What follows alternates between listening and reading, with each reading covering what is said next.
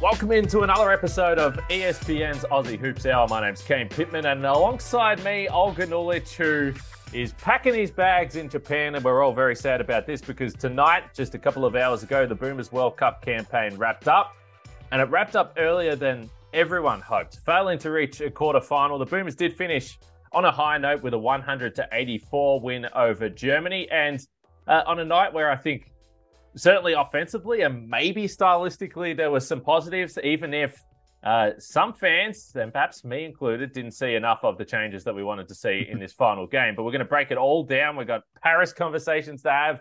We've got takeaways from this tournament to break down because I think there is a lot of conversations. And Olgs, we were just about to get into a massive fight before we even started recording this podcast. And we said, let's save the good stuff for the show. So, Olgs, how are you feeling, mate? Because your coverage has been absolutely outstanding. And I'm sure for you, you didn't expect that you would be coming home at this point either. No, I didn't. I had to cancel a lot of flights, hotels, that sort of thing.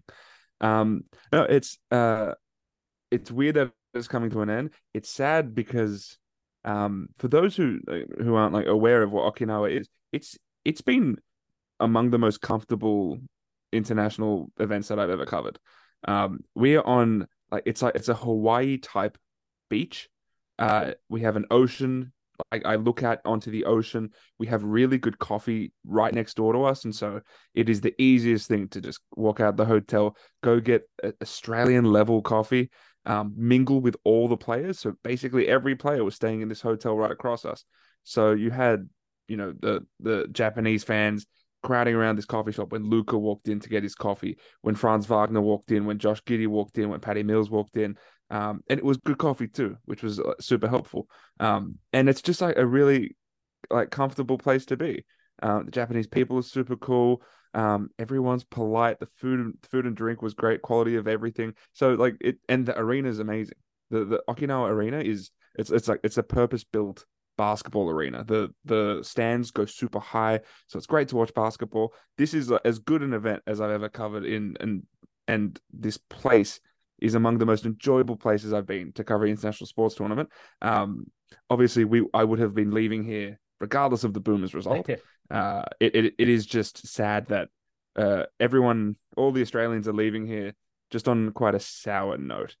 They obviously had expectations that were beyond the ultimate outcome, and you felt the fire in the presser today as well, which was really enjoyable to see, and I feel like sets up a really, really fun next few months going into all the kind of pointy end of the Paris campaign and all that.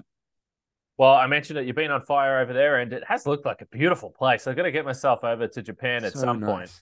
I think for the Boomers coming into this tournament, there should be no questions about the expectations they placed on themselves and the hopes that they had to proceed to a semi-final and beyond. I think that's what they should come out and say. That's the confidence they should have with the talent they have on this roster.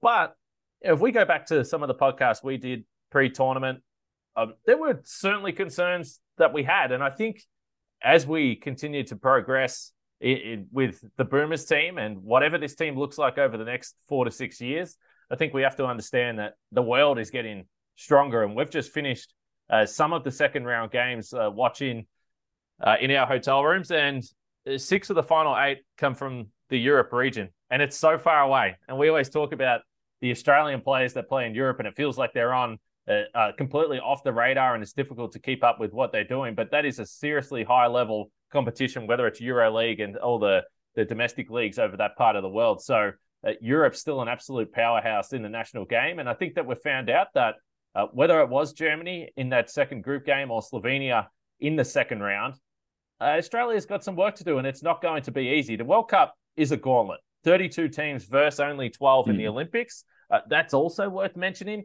This is an incredibly hard tournament. We saw Team USA lose just a few hours ago. There's been some crazy results in this tournament so far.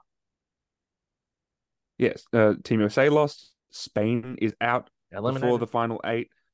France got eliminated in the first round. Yep. Australia is out. This is like Australia, Spain, and France would have been in sort of my tier 1 of teams who could win it all. That if it got to the semi-finals, any of those teams could have gone through and won it. And the fact that all three of those teams are out before we even hit the quarterfinals is wild. Again, it points to I think just like the parity of talent across world basketball. But also, and the thing that I think we keep learning, and this has been something we've learned over like the past decade, which is doesn't matter how many NBA players you have on your team, it matters how kind of organized your team is and how well the pieces play together. And if you just have if you just have talented pieces that fit in the system that you're buying into, then you can have success. And we've seen that across the board throughout this World Cup. We've seen over the past few years in international basketball. And there are two things. A few podcasts ago, when I had Brian Windhorst on, he said that he mentioned the word transitional, and it's something that I haven't forgotten since this tournament began. That's what this Boomers campaign has felt like, as though everyone is just trying to figure out what works with this new group of basically Giddy, Green, and the young guys among the sort of older veterans, and just seeing the stuff that works and leaning into that as you go to Paris. That was the transition. Qualifying for Paris was sort of step one, and they did that, which is great. But now it's just figuring out, all right, which direction are we going to lean into? How do we actually want to approach this now that we have an idea of what this talent looks like on the international stage? That was one. And then the other one is so many teams around world basketball have such good bigs. And that was a clear issue for Australia, I think, in this one. And we saw how good the bigs were in Spain's game against Canada, in Lithuania's game against the USA. These bigs are just so big. They're so skilled. And I think no Jock Landale, it's so easy just to let that fly by. But that was so important for this team. If he's on this team, maybe the Boomers get to the quarterfinals and maybe they bow out, maybe they get to the semis. But again, I feel like, he's a starter. We know how important he is, but it still is sort of forgotten by the wayside just how important someone like Jock Landale was to the expectations of this team. So you wrote a story after the loss to Slovenia, and everyone should go to espn.com.au and check it out. Boomers at a crossroads after World Cup loss to Slovenia. So we mentioned this in the pre-game broadcast, and this is the perfect platform to get into it, because I thought you were strong. It was a fun read, because I do think that we are in a situation where the Boomers aren't a team and a program that has to avoid criticism or has to avoid the hard questions. This is a team that has loaded with NBA talent. They've always been a team that's around that semi-final mark. So when you don't get there, I think the hard questions need to be asked. So I want to dive into that idea, because I personally don't know what is going to change in terms of the personnel between now and 10 months' time when you're going into training camp between Paris. It's such a quick turnaround. So the transition idea is absolutely right. But I think you're probably more looking at the 2027 World Cup, 2028 Olympics, when everything is turned over. I think that you're still going to have a largely similar squad in Paris, just because I don't think that when we had conversations and anyone had conversations leading into this tournament, we weren't really looking and saying, gee, player X is incredibly unlucky to be there. It was pretty clear cut. We had 13 out of the 12 guys. So that's why I just don't think that there's going to be major changes. There's a couple of names that we'll at least touch on, because we did on the broadcast as well, and it's got people talking, because I think that the passion towards this Boomers team and the thoughts and the theories and the ideas, first of all, shows how popular the game has become in Australia. And I think it's great for this team that we are having conversations about NBA guys potentially missing out on the Paris Olympics. So we're going to dive into all that. The one thing I just quickly wanted to do, a couple of positives from tonight's game, and then we'll move fully on to the future. In that article, I just want you to tell me where my story was wrong. I want you to. I'm waiting for you to pick it apart, Kane. Yeah, I will. So when we looked at tonight with the positives, and in that article, the thing that you're absolutely spot on about was you said, well, there's 4 locks for Paris, and there's Patty Mills, Josh Giddey, Jock Landale, Josh Green. Look, I think Dante Exum is one of them as well. He was awesome again tonight. You got to feel so good for this guy, that everything that he's been through, Tokyo Olympics, I thought he was superb. And again, throughout this tournament, he proved himself to be a trusted player under Brian Goorjian. And when there was turnovers absolutely left, right, and center in the first quarter, Dante Exum was the guy that came into the game. His first 7 minutes on the floor, 8 points, 2 assists, and 0 turnovers when the whole team had 11 in the first half. He was awesome. So Dante Exum for me is absolutely a lock for Paris. And again tonight, probably his best game for the tournament to finish with 18 points. He knocks down 3 or 5 from long range and the 4 assists in the end as well. So if we're talking about positives, I thought Dante was a big one. I think so too. And when we speak about our who we think should be going to Paris, I think both of us will have pretty good, solid raps for Dante. And when I say there are 4 locks, I feel like if we're putting these locks in tiers, like those 4 that I listed, what Giddey, Mills, Landale, who's the other one? Oh my goodness, Green. Did I say? Yeah. They're the ones who I think are sort of foundational to what this team has to be.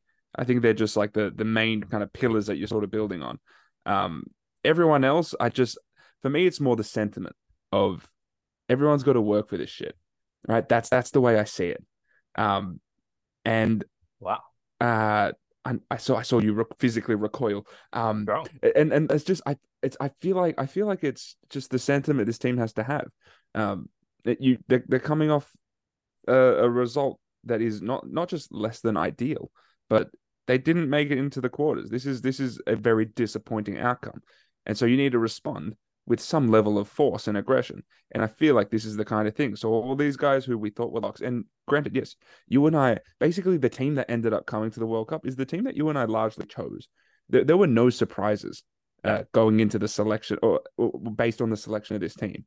And I feel like going into the next camp, it has to be, all right, like, let's just strip everything back. We have some pillars here. Goorjian seems set on the style of play he wants. This was sort of the testing ground where he can see what he wanted. He's seen Giddey in this environment. He's seen a bunch of guys here. All right, now we have a style of play. We have some pillars, and now let's go forward and let's pick and let's do this process properly. That was more my feel on it. But I agree that Dante was great. And on the first thing, I agree. This is a program that has extremely high standards that it has set for itself. Its success has led to those standards. So there should be an expectation of accountability. And if that just means one of us just writing a little old story or saying some words on TV, so be it. And look, credit to Gorge. He clearly seemed sort of taken aback by I think maybe the extent of the criticism. But he seemed to largely respect it and just disagree, which is also completely fine because he has his opinion as well. Won't be the first or last time someone disagree with us, including by the time this podcast is done. Let's be clear. But again, if you haven't read this story, go back and check it out. I've got a quote that I want to read because we did bring it up on the pregame show. We're going to talk about Josh Giddey throughout this. So, overwhelmingly, the positive for the Boomers in this tournament. Josh Giddey, as a scorer in particular, was just absolutely awesome. 26 for 37 from 2-point range over the last 3 games, 70%. And it was the physicality and his way to score with the floater or get really physical and get right to the rack. He even had a turnaround mid-range looking like Dirk tonight. It was awesome to start this game. So Josh Giddey, unbelievable. Brian Goorjian said, starting this tournament, he's going to have the keys. Even with that being said, I'm not sure that you would have looked at this tournament to begin with and said that Josh Giddey would lead the team in scoring, lead the team in free throw attempts, assists. You probably would have bought that. But just the statistical dominance from Josh Giddey in the Australian team is awesome for not only Australian fans, but if you do have a partial allegiance to the Oklahoma City Thunder, you're probably pretty excited about what we could see in year 3 because it appears that he's ready to take yet another step as he moves on in his career. The quote that I want to read out and just clarify a few of your thoughts is from your article where you said, legacy picks can't exist and any boys club that exists has to be thrown out the window. This has to start from scratch to an extent. The program is trying to create an identity with the debris of one that already exists. The building of how the Boomers needs to operate has to be with new parts or with the functionality of those older parts being rejigged. So the last sentence might be the key here. But when you talk about legacy picks, and the reason why when we brought it up in the broadcast, I said, I'm just not 100% sure what this means is because of the quick turnaround to Paris. So clearly leading into the major tournaments after Paris, it's going to happen naturally. But for the next 10 months, when you talk about legacy picks, who exactly are you talking about? Because Patty Mills is clearly going to be there. So what do you mean when you say legacy picks can't exist? So I'll make this clear. I think Patty Mills will be there. I think Joe Ingles will be there. I think the last sentence of that paragraph is the key, in the sense of the roles, the respective roles of these guys. I think has to change. If you Gorgon made it clear today there is a style of play that he wants to exist in. He wants that to be run through Josh Giddey and the team's athletes. He said he wants shooters. He wants more bigs. I think that just means he wants Landau and Reith. Don't we all? But oh yeah, my goodness. But when it comes to quote unquote legacy picks, for me, it's more the roles of those guys have to change. I think Patty Mills will. My guess is he'll end up coming off the bench in Paris. That is my guess. Purely because if Gorge wants to lean into this big athletic switchy lineup, Patty Mills respectfully can't do that in a sustainable way over the course of a 40-minute game. Him as a gunner off the bench, I think is something that the Boomers have to sort of, bite the bullet and do. And Gorge said it today that he's already had to do some nasty stuff. Those were the words he used, and I assume he meant making cutting Aaron Baines from this camp, cutting Matthew Dellavedova from the team. He has to make these tough decisions in basically saying to these guys who have been prominent in the program for so long, hey, it's your time to step aside and take on a different role because it's time for these guys to step up and shine. That is what I feel like has to happen. And I also trust that it will happen because we've already seen sort of the process begin with some of those other guys. And it's basically the sentiment of none of this is given. Everything has to sort of be earned. You don't just get to have something for reputation's sake. And that is everyone from Paddy and Joe to Nick Kay, who's been a consistent starter for this team, but I thought was just largely just fine in this tournament.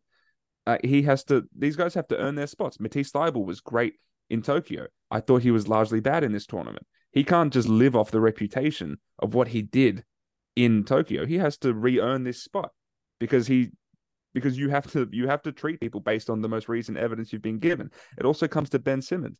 Most people are just throwing Ben Simmons back into a starting lineup. He's just started playing 2-on-2 basketball. His last 12 months of basketball better than Xavier Cooks' last 12 months of basketball. And some of the cool glimpses we saw of Xavier Cooks in this tournament, I don't think so. I don't think you automatically put Ben Simmons over Xavier Cooks in a rotation. So it's these things. Guys have to prove what they are now in order for Brian Goorjian to make these decisions. That's what I meant by all this. These roles need to be rejigged based on who these people are now, based on not based on what they are reputationally. So I think we did see some of that. So I've certainly seen some thoughts or feelings that Patty Mills didn't have a good tournament. I think that we have to acknowledge that it was a completely different situation for him, and it's on a short turnaround, and it wasn't going to be easy. I think, if anything, if I was going to criticize Patty Mills, it was just the fact that at times he looked a little too hesitant to shoot, because it's not like Patty Mills at the Tokyo Olympics where he's putting up 23 shots a night and he was the only guy. He was willing to facilitate. He had a 9-assist game tonight. Him and Josh Giddey actually combined on a nice couple of baskets together. So I think that there is some promise there. Overall, Patty Mills led the team in plus-minus, which tells you that he wasn't some kind of black hole that was letting this team down when he was on the floor. He was still an absolute major piece. He got hot in a few stretches. He didn't have a four-quarter game where he went absolutely crazy and had the 30-plus point performance. But I still think, based on what we saw tonight, and it was only Georgia, but that's why I thought tonight we saw a different Boomers team where they were more willing to shoot the threes, which they got to be able to do. They did not shoot anywhere near enough threes in this game. They were far too hesitant. They passed up far too many good looks. And I thought Patty Mills was a part of that at times.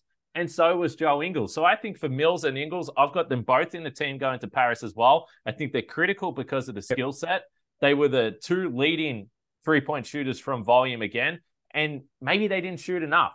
I thought tonight we saw Joe Ingles situate himself in the corner at times, get himself more involved and be more willing to be a scorer. I think Trev Gleason made a pretty good point. Joe Ingles has been a point guard. Even last year in the NBA, He earned himself a $20+ million contract, being basically the point guard for the Milwaukee Bucks coming off the bench and running the entire offense. Now you've got him out on the floor, and it's either Josh Giddey out there, who's running the show, rightfully so, or coming off the bench, it's Dante Exum. And Joe Ingles is playing a role that, quite honestly, he's never, ever had to play. So I think any criticism of Mills and Ingles is significantly premature. I think that they're both going to be there in Paris. And because of the skill sets and their ability to shoot from the outside, I think they're desperately needed. Now, if Patty Mills goes to the bench, I don't know. I disagree with you. You know that, because I don't think you got anywhere near enough shooting. You can talk about Exum knocking down shots, Giddey showing a little more confidence from the outside, but I don't think there's enough shooting in the starting lineup. I still think Patty has to start, but that's at this point in time semantics. We're talking 10 months down the road. But I think we did see progress with these guys. Now, whether or not they're happy about the change in role, that's a completely different conversation to be had. I'm not in the locker room. But I think that's why I wanted to question the legacy pick stuff, because I still think for at least next year's Olympics, they're going to be very important. So Joe said something in the post-game presser that one of the reasons why he feels he felt slightly uncomfortable was Jock Landale got injured. It forced Joe Ingles to play a bit more four, and especially guarding fours, and it's just not something he's completely comfortable with, or just hasn't done that much of. Yep.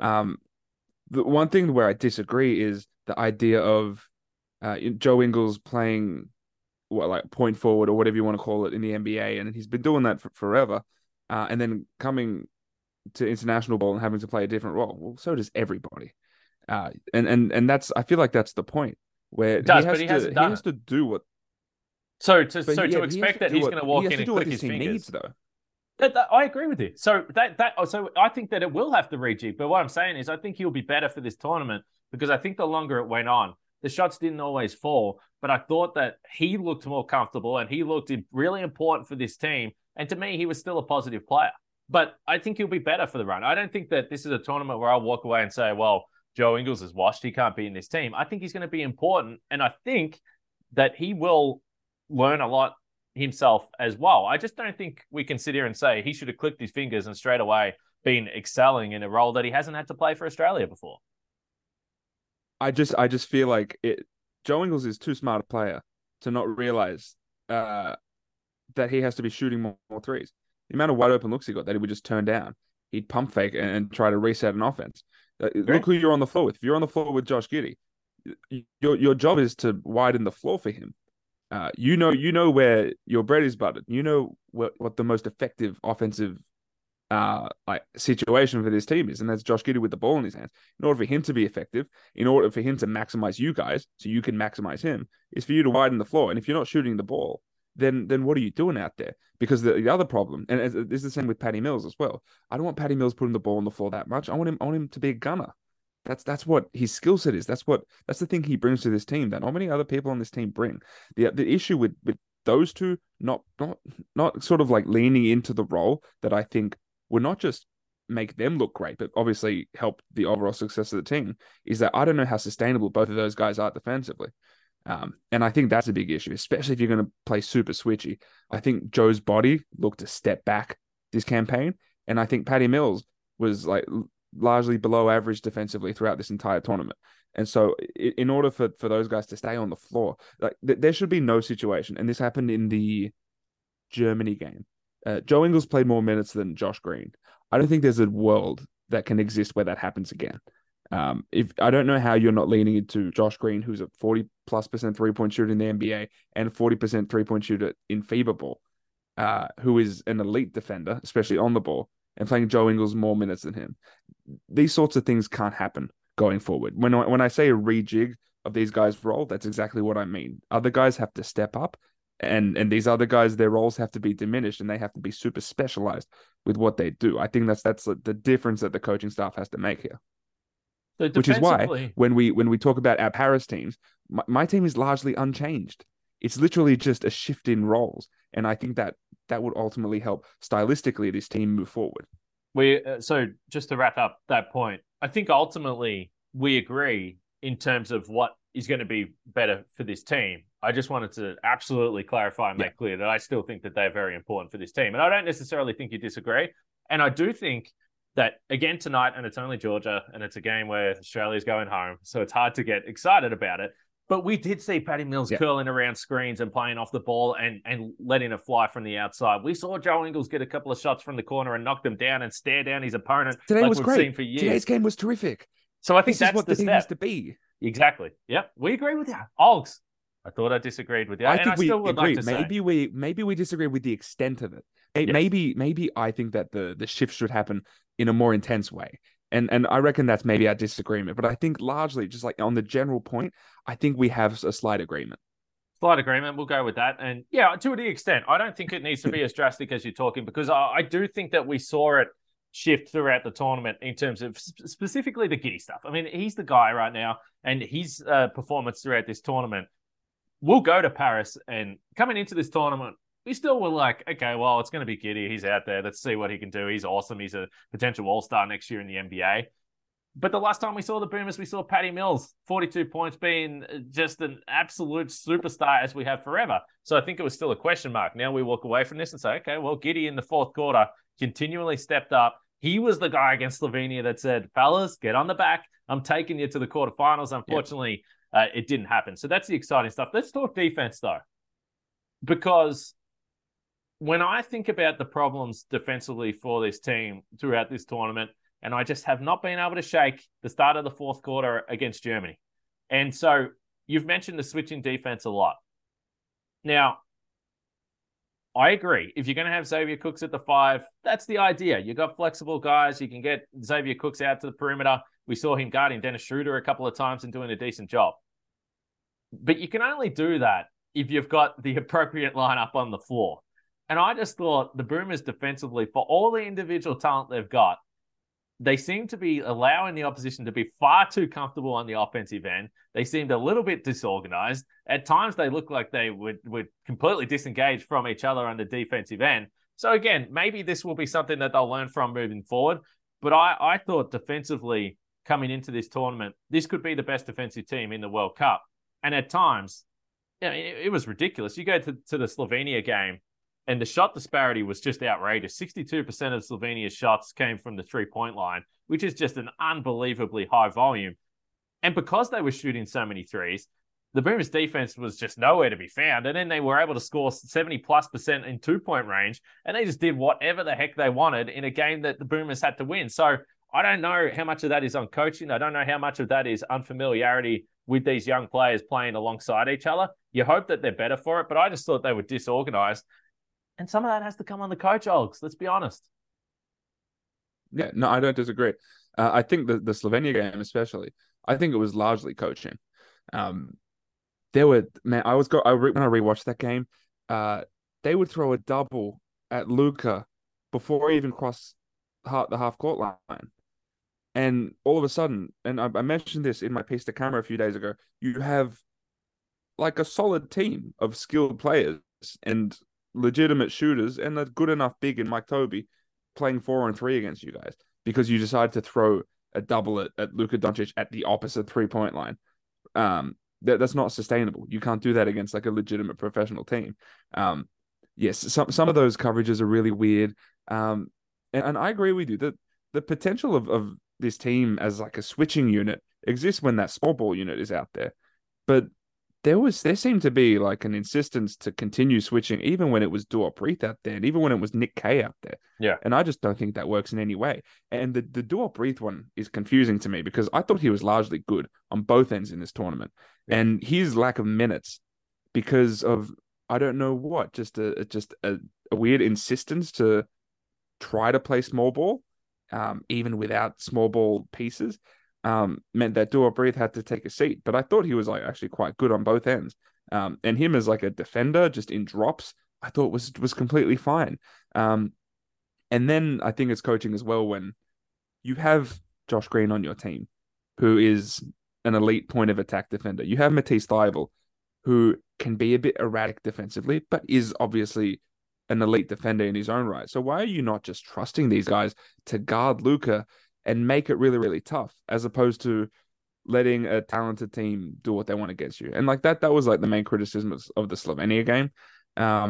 But yeah, there were these sorts of issues all tournament long. That switching happened in the Germany game, and they just continued to go to it for that Slovenia game, and it was slightly baffling. And so that there is legitimate criticism against the coaching staff. It's annoying because if I was one of the players, I'd almost be annoyed because that made these players look perhaps worse than they are.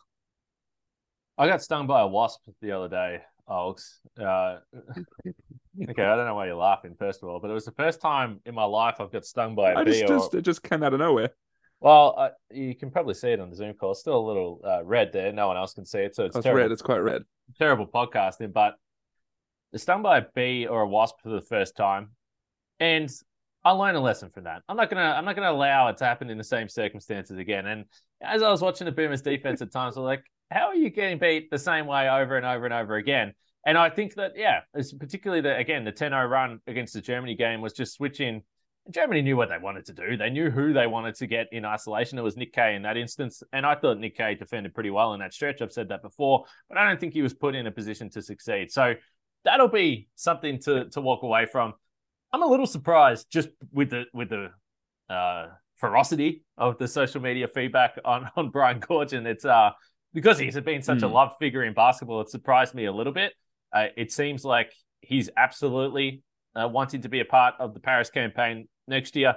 I would like to think that certainly he's learned a lot from this campaign as well with a whole bunch of new guys. Did you get the sense that he was feeling any pressure by the end of this tournament? Because I did find it fascinating after the Slovenia game where he was kind of not as committal. And he said, well, whatever's best for the program is fine.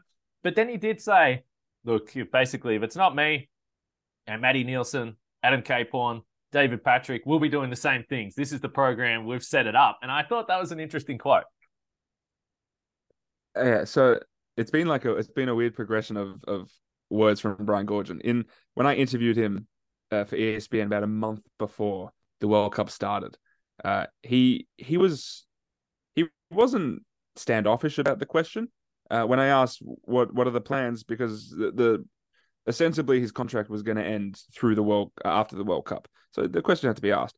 And he said, "I'll do whatever's best for the country, but we do have an obvious progression. We have a succession situation in line, and great."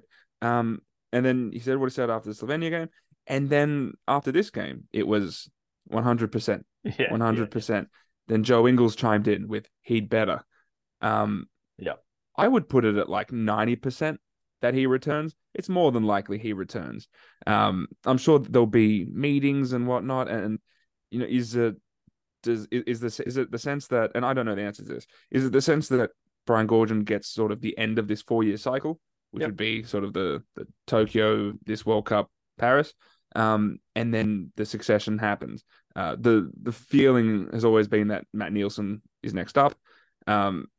I think there should be a legitimate conversation about it. I don't know if it should just be handed to somebody. But Matt Nielsen exists, Adam Capehorn exists. Maybe a flyer comes in and it sort of takes over, and that assistant coaching staff stays the same. But yeah, I feel like, so yes, he did feel pressure throughout this tournament. You could tell that he felt like the pressure of the country, of look at all of this talent, I have to make this work. And you saw that in his press conferences tonight, when he clearly watched Trevor Gleeson on the ESPN broadcast, and he had some criticisms for Trev. He read all of our stories. He quoted that story that you were reading of mine almost word for word at one point. And so he's reading everything. He's absorbing all of it. He doesn't agree with everything, but it seems like he's taking it in stride. And I can't stress how important this next 10 months is going to be for Brian Goorjian. And again, that's my opinion based on, you've read the story that I wrote. I think they're just tough decisions that are going to be made. And I think it'll be an interesting challenge for Goorjian, whether he continues to make a lot of these tough decisions. He's shown that he can continue. He's shown that he can make them. Whether he continues to make them, and these are going to be the tougher decisions, I'm so intrigued. And of course, the Bay Area Dragons, his team in the East Asia Super League, no longer in existence. So, Gorge referenced that in a post game. I've got the next 9 months. I'm going to watch plenty of NBL. He'll probably be around Australia during that time. I'm sure he'll take a trip to the US and see some of the NBA guys as well. So, I would agree. I think he's going to be there. And it does.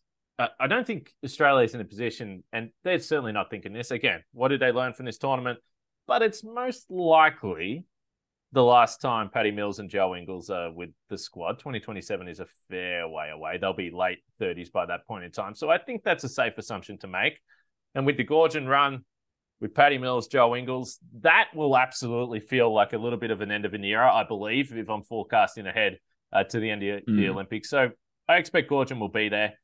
One thing I wanted to ask you, and this is because I've got a little bit of feedback on social media as we go back and forth, and based on it was a 12-man squad that Trev put for the Paris Olympics, and we can get was that a squad that was released publicly that people are talking about? A little bit. We love it. We love it. It's just people are talking about basketball, Ogs. We love it. And I saw some comments and got into some interactions with some basketball fans who say, well, the offense isn't the problem for the Boomers.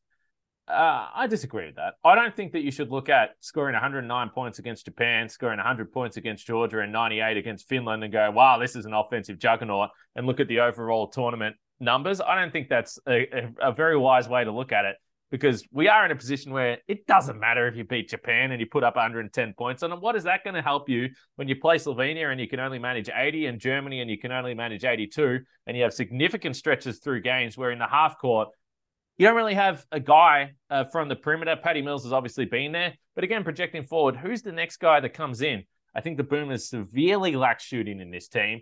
The Chris Goulding stuff, and you were on the ground, Oggs, I said this on the pregame. He can't have been healthy. He had that knee knock in the warm-up games.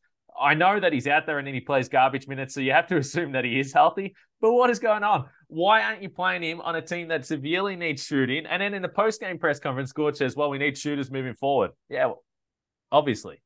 Like, where are the shooters going to come from, though? I was confused as well. Chris and I would get coffee roughly around the same time every morning. I'd see him every day. He'd be the first one out there warming up before games. He looked fine. He looked healthy. Him not playing was one of the more confusing things that happened, because you got to think of the Georgia game, the warm-up game against Georgia. He had 13 points, hit a bunch of threes.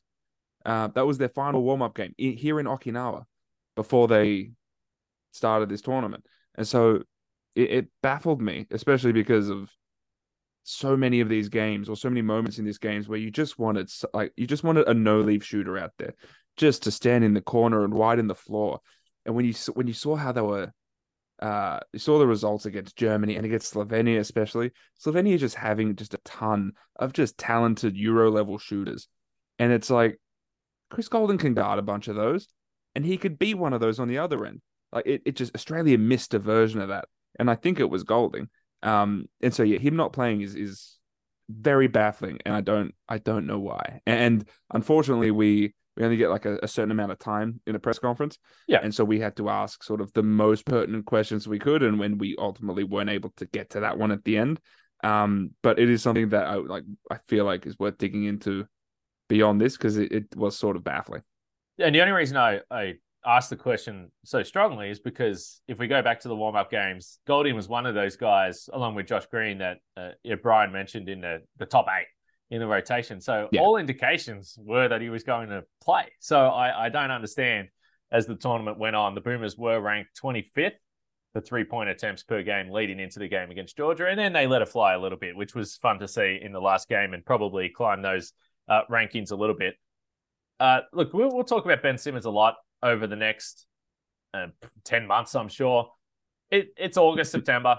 This is around the time where we get some quotes. It happens every single year. I think we just need to see him play before he becomes a guy that is really in the conversation. And I don't say that to be smart. That's just the reality. He needs to play. He played around half a season last year. Didn't really look like Ben Simmons. I think if he is someone that puts his hand up to play, I think he's definitely in the squad, to be clear, if he's healthy and he looks like Ben Simmons this NBA season. But if you do bring Ben Simmons into the squad, I do think, again, that you're asking questions about the skill sets and the types of players you have in this squad. Dyson Daniels, I would have loved to see him play more tonight, specifically against Georgia. And he comes in with 3 minutes to go in the game. And first possession, he puts the ball on the floor, spin move, beautiful dump off pass. And you're just like, man, Dump off. Yeah. this guy's got some stuff. Another year in the NBA. So I think Dyson Daniels next year in Paris can be a guy that's in the rotation. And then you have some significant crossover skill sets. You already mentioned Matisse Thybulle. I love the passion for Matisse Thybulle all over social. And again, this came down to the Bryce Cotton conversation again.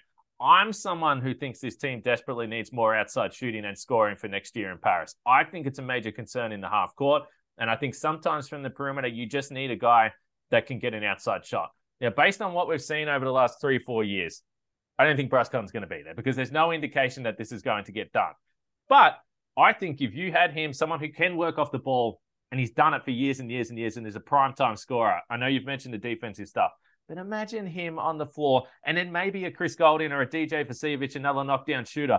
Your spacing is unlike anything we saw in this tournament. And if you have Ben Simmons, who is one of the best three-point assist men in the NBA, has been previously, and Josh Giddey, who is an absolute wizard with the ball in his hands, the dynamic nature of this offense is completely different. So again, I don't think Bryce Cotton's going to be there. But I do think with the crossover skill set and the emergence of Dyson Daniels, which I fully expect he can do more offensively, that's without question. I think it's going to be interesting. It's going to be interesting to watch that position with Matisse Thybulle if Ben Simmons comes in. I think it's a watch. Yeah. I almost want to do like a 2027 team instead because the prospect of adding the skill set of Tyrese Proctor and maybe the skill set of an Alex Tui. That's right. To this group, it's weird. Like all of these, every generation is sort of adding a set of skills that the previous one lacked. I imagine this group with Bogut and Baines like in their prime, and then imagine this group with Patty in his prime and Joe in his prime, and then you fast forward a bit, and wouldn't it be cool if that Tokyo team had whatever Tyrese Proctor and Josh Giddey and Josh Green and whatever two is going to be. There's a lot going on. And imagine if this one had Rocco in 5 years. Like that'll be cool. So the 2027 is going to be cool. I like how standoffish you are on by 2028. By the way, true, still growing. True. I like how standoffish you are on any Ben Simmons news that happens prior to like the October 1. A video of Ben Simmons, an interview. We'll see what happens. So that's fun. I forgot your question. No, so if we're talking, what was your question? So I just as per usual. Well, it's the Matisse Thybulle situation with the skill set crossover. Is Dyson Daniels going to be ready to be a key rotation player next year? Because I think if Dyson Daniels is, then he can play that role. He's already been a guy with the Pelicans that was trusted as a rookie to defend some of the best players in the NBA. So Thybulle, always going to be a legend in Australia. And let's face it, just an incredibly likable guy. But I think with the skill set crossover, the need for more shooters, perhaps you have two genuine centers in this team. I think it's going to be a talking point in around 9 months' time. Yeah, it will be. And I don't know if I'm wrong. I might be wrong here, but did Trev say something on the broadcast about Bryce, about him not being too confident that Bryce was going to be naturalized by then because the papers aren't even in or something like that? Yeah. So that's just unfortunate. Not for the prospect of him playing in a World Cup or an Olympics, but also just him playing in like a FIBA Asia Cup or any qualifying games. He'd be a really cool piece for those teams. I just feel like it's not completely defensively, but I think a lot of it is defensively, where you already have someone who is offensively talented as an off-ball guy, as a shooter, who I think is suspect defensively at this point in his career in Patty Mills. And that's the version of that you're leaning into. If you add another one of those who is someone who is undersized and I think an average to below average defender, and yes, unbelievably talented offensively, but I just think it's just a piece that you're adding that just takes away enough on the other end that just makes it kind of difficult. That's my feel on Bryce, as much as Matisse's skill set, I think, just is a bit clunky on this team. And I think we can all agree with that. Again, that's where, for me, it's weird that my team is largely the same. Yeah. It's just roles are rejigged. So like I think Matisse's role is reduced significantly in almost the way it was in this tournament, and hopefully him coming off the bench and hopefully he can get his mojo back because he just didn't have it this Yep. campaign. It was weird because he had it in the warm ups and also toward the end of his season with the Trailblazers. Ever since he got traded, he was in a really great spot on the court, and then it just didn't happen at this World Cup. Um, he's still on my team. I still think Matisse deserves a spot on this team. I appreciate the Cotton love, and I appreciate the Vasiljevic love as well. I just think defensively, when you're looking at a lot of what this team lacked and where I think they were beaten, I don't think these are guys that you can just add right now and all of a sudden, like for example, if those two, if any of these shooters that we mentioned, if they're on the squad, I don't think they play. Like I think they're end of bench guys. As much as it's cool to say we have a quote unquote another shooter on the team, I really don't think they would get minutes on a team like this. Well, I think they should. That would be my very easy rebuttal to that because again, we've discussed it. Like they did, CJ didn't in this tournament, but I think that they should, and I think that they if need Chris to. Golding can't get minutes, that's what I'm saying. If Chris Golding can't get minutes, then none of those guys are, because I think Chris Golding is a completely fine defender. He's shown that in international ball, and he's shown that throughout the NBL as well. And I think he's a better shooter than those guys. I say better shooter, like I think that role he sort of fits in there just a little bit more seamlessly. And he's bigger than those guys too, so I feel like he ticks way more boxes. And if he can't get minutes, I can't just theoretically I can't see those guys getting minutes either. That's what I'm saying. No, I'm with you based on what we've seen.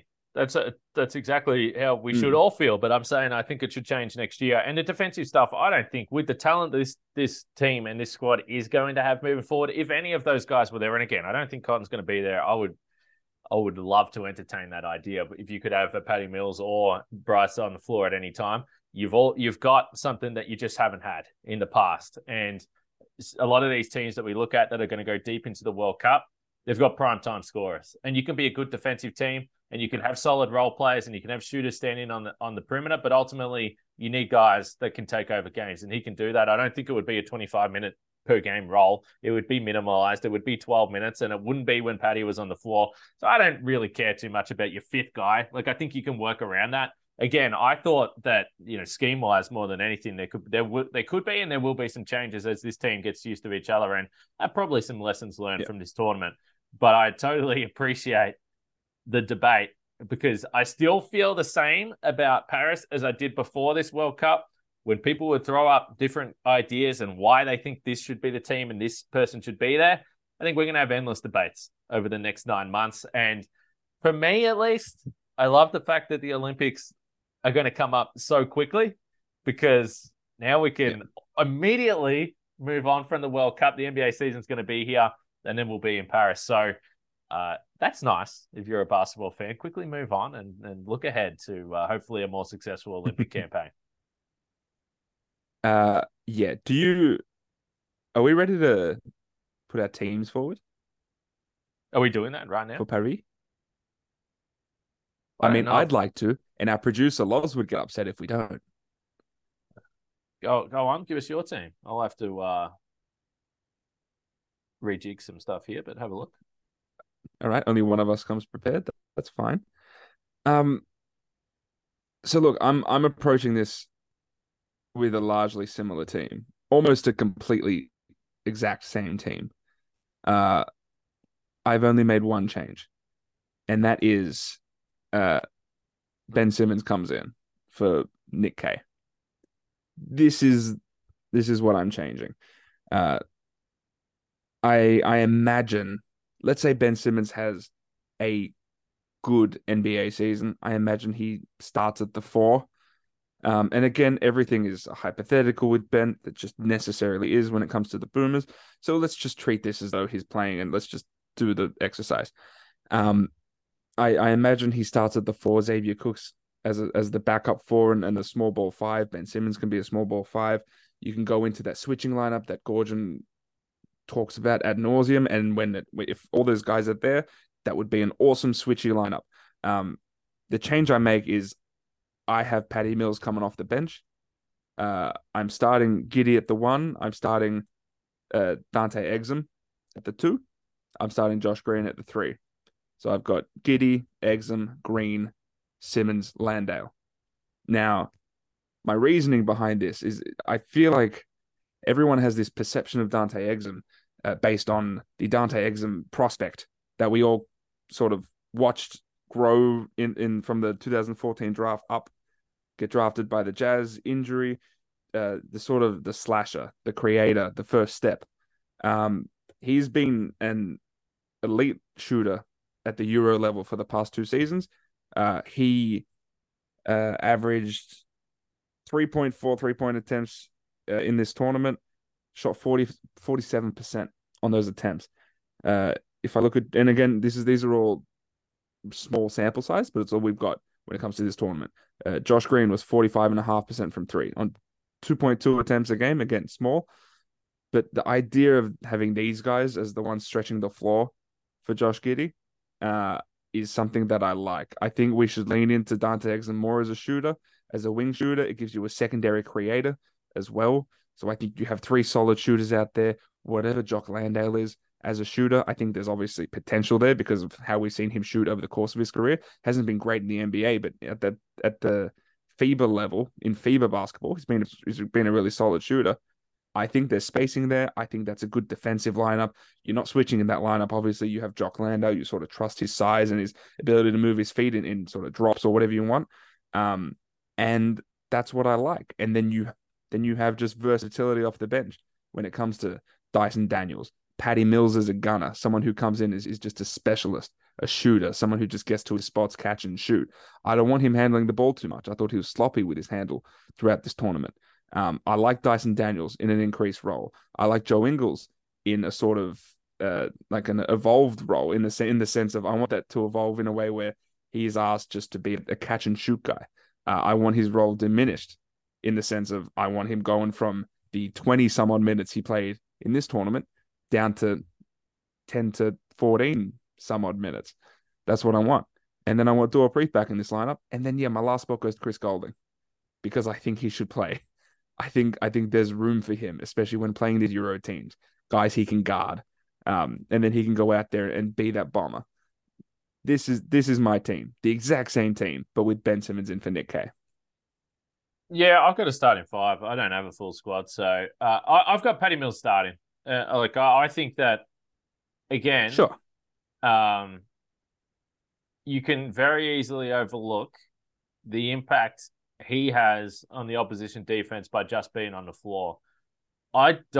Even though Josh Green and Dante Exum clearly have taken major steps in their shooting, and at times look like confident shooters, they're getting wide open looks. Patty Mills isn't afforded that opportunity, and I think by having the defense glued to him the whole time, I think it opens up the Australian offense overall. As I said, he still led the team in plus minus, either on an average per game basis or total plus minus for the whole tournament, which tells you that when he was on the floor and the groupings that were with Patty Mills, it wasn't necessarily hurting the team defensively, and they were able to function and play good basketball. So I just think Patty Mills is still so critical. I think he has to play a major role, and whether or not he leads the team in minutes again, that's up for debate, but I still think he's going to be a 25-plus minute guy, I would assume.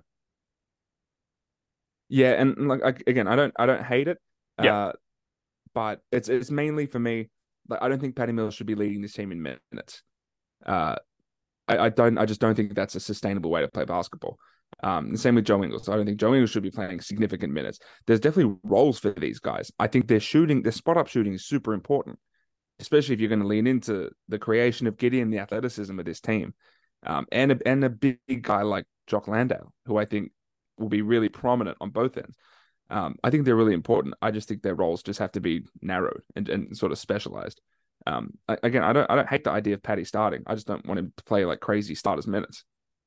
This will be something that I'm sure we're going to debate over the next 9 months because you haven't been able to convince me over the last 45 minutes that should be the case. So I think we leave this World Cup. We leave this World Cup with plenty of questions, and it's sad that it's over because it was exciting, it's fun, and it's just awesome every second night when you get to see all these NBA guys together in the green and gold. So not what they wanted to achieve. Nobody's going to be more disappointed than the Boomers right now. But nonetheless, I still had a lot of fun watching this team. I had a lot of fun watching and reading your coverage in Japan. Please get home safely, Ogs. We need you over here because, let's face it, the NBL Blitz is only really a few days away. Then the NBL season's going to start the NBA. So enjoy your, I don't know, what you have 26 hours off or something like that. Then get back to work, please. I will. I'm not. I tell everyone this, but we're going from this to the Blitz to the start of the NBL season, which then bleeds into the NBA season. We have the NBL playoffs, NBA playoffs, the draft, the Olympics. So it's just nonstop basketball for the next 11 months. And so that's going to be really fun. God help me. God help I love this. Yeah, that's right. I love this chat because, we agree a lot of the times. I think we see a lot of the game in a similar way, or certainly the storylines and the way we approach it. So it's fun when we disagree from time to time. And I think that people listening, some people will think I'm an idiot. Some people will think, Olds, you're maybe a little silly. I wouldn't say as strong as an idiot. They wouldn't say that about you. But I think that this is exactly what we should want for this Boomers team.